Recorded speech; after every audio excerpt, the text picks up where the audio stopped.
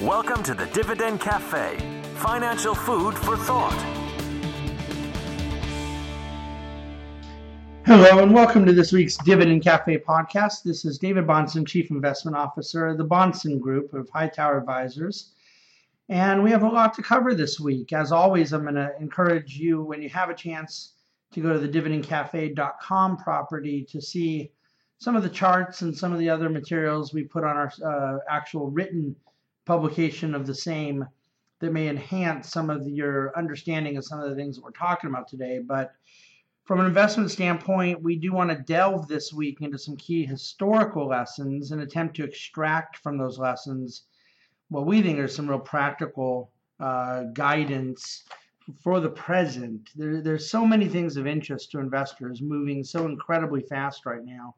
It's very important for us to touch upon all those things that we believe have real life practical significance. And the topics this week are, to our minds, of great interest and relevance. So let's get into it. The most common trend in history, not believing in the lessons of history. Much has been made of the fact that while the S&P 500 is beating the Dow year to date, with both posting nice high single-digit returns in less than half a year so far, there are 10 names out of 500, literally just 10, accounting for over 75% of the index's return. And yes, those names are, in a lot of cases, big behemoth technology names. And yes, they are popular companies from a consumer, retail, brand type standpoint. I read a remarkable report this week by Louis Vincent Gav at GavCal Research, who I read quite frequently, analyzed the current predicament in terms of history. He walked through the last 4 decades and how investors would have fared entering a new decade by not owning the hot dot at the time, the area of the market for a global equity investor that at the time would have been incomprehensible to not own. From commodities and energy entering the 1980s, to the hype of Japan entering the 1990s, to the very famous boom in technology and telecom and internet entering the 2000s, China entering the 2010s. These are all investment sectors and asset classes that were on top of the world, unshakable, unbreakable, unfadable, that all became extremely advantageous to not own in the years that followed. Am I saying that the Facebooks and Googles and Amazons of the world will prove to be the same in the years or decade ahead? I'm not. Well, not exactly. I am saying that on a risk-reward basis, investors are wise to be prudent, defensive, and stay disciplined and diversified within a prudent asset allocation strategy. A heavy concentration in any hot dot is not wise, let alone the one that has defied all valuation expectations. In defense of technology, a worse interpretation of what I just said could not be formulated than to conclude that we're opposed to investing in the technology sector. We find the changes in the economy that have taken place and are taking place to be profound, attractive, and investable. Many technology companies have shed the old model of vertical integration, where design, manufacturing, and sales all took place in-house, and have instead focused on becoming platform companies where they have vast applications for how their platform can be monetized. The divisibility of the technology supply chain is quite interesting to us, and yet many retail investors are only jumping to the big names and brand names in the sector, when in fact the entire success of the brand names involves the various companies involved in this division of labor. The infrastructure of technology is a cash flow generative sector. We call it old tech, and this is all part of a bullish view on new tech. Our thesis is not that all investors must avoid all new tech names. Rather, it's that believing the new tech names to be risk-free is a recipe for disaster, and ignoring the less popular names that make the new tech names possible could be a very high opportunity cost. Market impacting politics, above and beyond the kind of highly covered testimony of FBI director or former FBI director James Comey today before a Senate hearing, and so forth, as the market moved nowhere but up in response to the testimony. We'll let that fact kind of speak for itself as to the real relevance of that whole escapade and what markets are doing around it. But beyond those things, the Senate GOP's ability to pass an Obamacare repeal replace bill, whether in reconciliation with the House bill that's already passed or as a somewhat new bill, has been a subject of much discussion. And at one point early this week, the sentiment was that there was a real uphill battle ahead to see them move through. But by midweek, the sentiment had dramatically changed, and much momentum appears to have picked up to get this done on the Senate level. On the tax reform front, the whole process gets much easier once the Obamacare matter is handled, because the repeal for Obamacare takes $1 trillion of spending out of the budget.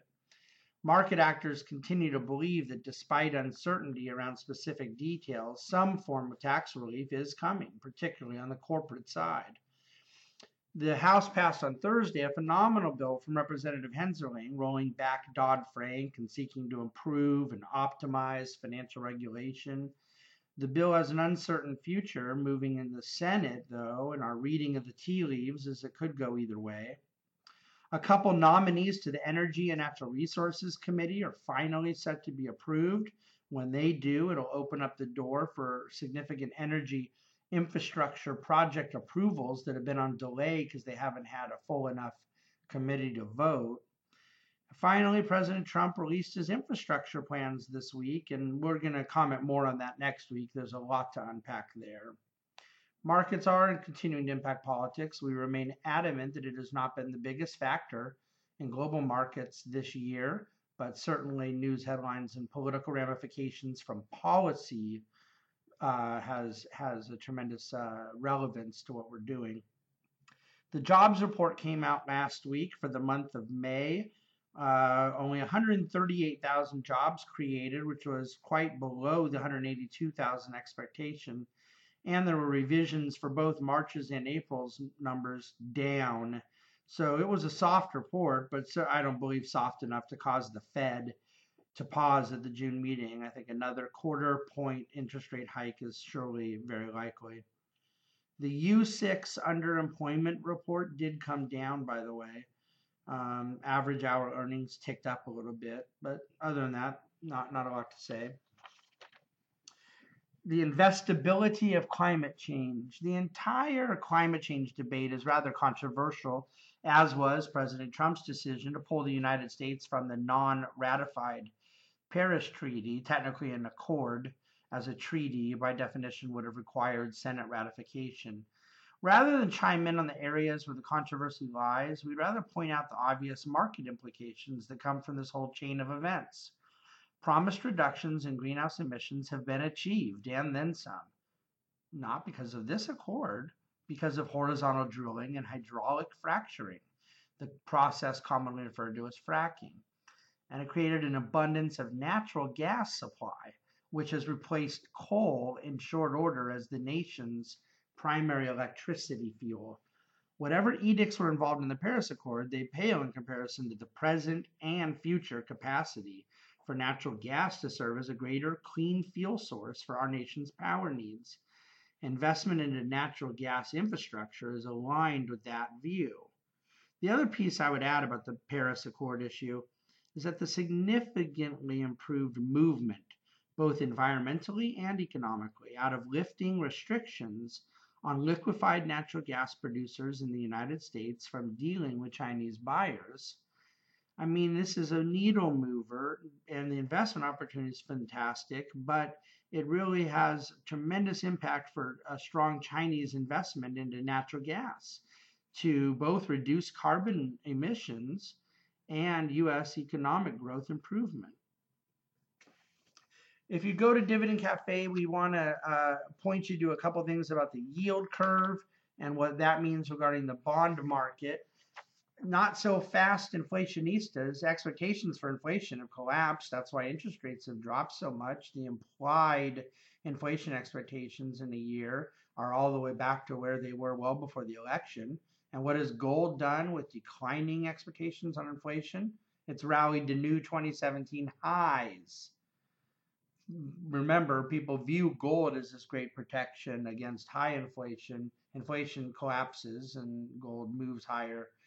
It's all over the map. Those who believe the movement of gold can be forecasted, understood, or invested in based on some rational or predictable or fundamental metric, I would just say, I think you're wrong. Speculators rule the precious metals world. I'm going to have to leave it there for now. We kind of covered too much ground. We have more about China, some great historical charts on the Dow. Let me just simply review that the history of markets, and particularly various patterns in markets, can often help us understand a context, never predict with certainty an outcome. But we want to be a student of history because we want to better understand the present and the future. I also will say that we can't ever grow tired of telling our clients what they most need to hear about in terms of their ultimate success as investors. That capital markets are fickle, unpredictable, and most of all, untimable. And yet capital markets provide investors access to investment realities which can be monetized over long periods of time to extraordinary results for those whose temperament and behaviors do not serve to distort these results. Pulling into the present, the great earnings and growth opportunities of the future is the miracle of investment markets. And it can be done with liquidity, I might add. So we must understand these markets, and you see in this week's Dividend Cafe alone how many topics that may entail. But more than anything else, we must seek to tell you this truth, that the zigs and zags of the market this week and next week will have no impact on an investor's long-term success. And yet the decisions an investor makes or doesn't make in the face of troubling zigs and zags can make all the difference in the world. So to that end, we work.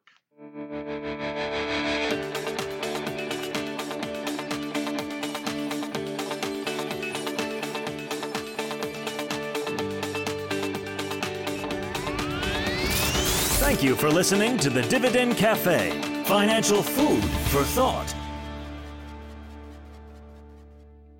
The Bahnsen Group is registered with Hightower Securities, LLC, member FINRA, MSRB, and SIPC, and with Hightower Advisors, LLC, a registered investment advisor with the SEC. Securities are offered through Hightower Securities, LLC. Advisory services are offered through Hightower Advisors, LLC. This is not an offer to buy or sell securities. No investment process is free of risk, and there is no guarantee that the investment process or the investment opportunities referenced herein will be profitable. Past performance is not indicative of current or future performance and is not a guarantee. The investment opportunities referenced herein may not be suitable for all investors. All data and information referenced herein are from sources believed to be reliable. Any opinions, news, research, analyses, prices, or other information contained in this research is provided as general market commentary. It does not constitute investment advice. The team in Hightower shall not in any way be liable for claims and make no express or implied representation or warranties as the accuracy or completeness of the data and other information, or for statements or errors contained in or omissions from the obtained data and information referenced herein. The data and information are provided as of the date referenced. Such data and information are subject to change without notice. This document was created for informational purposes only. The opinions expressed are solely those of the team and do not represent those of Hightower Advisors, LLC, or any of its affiliates.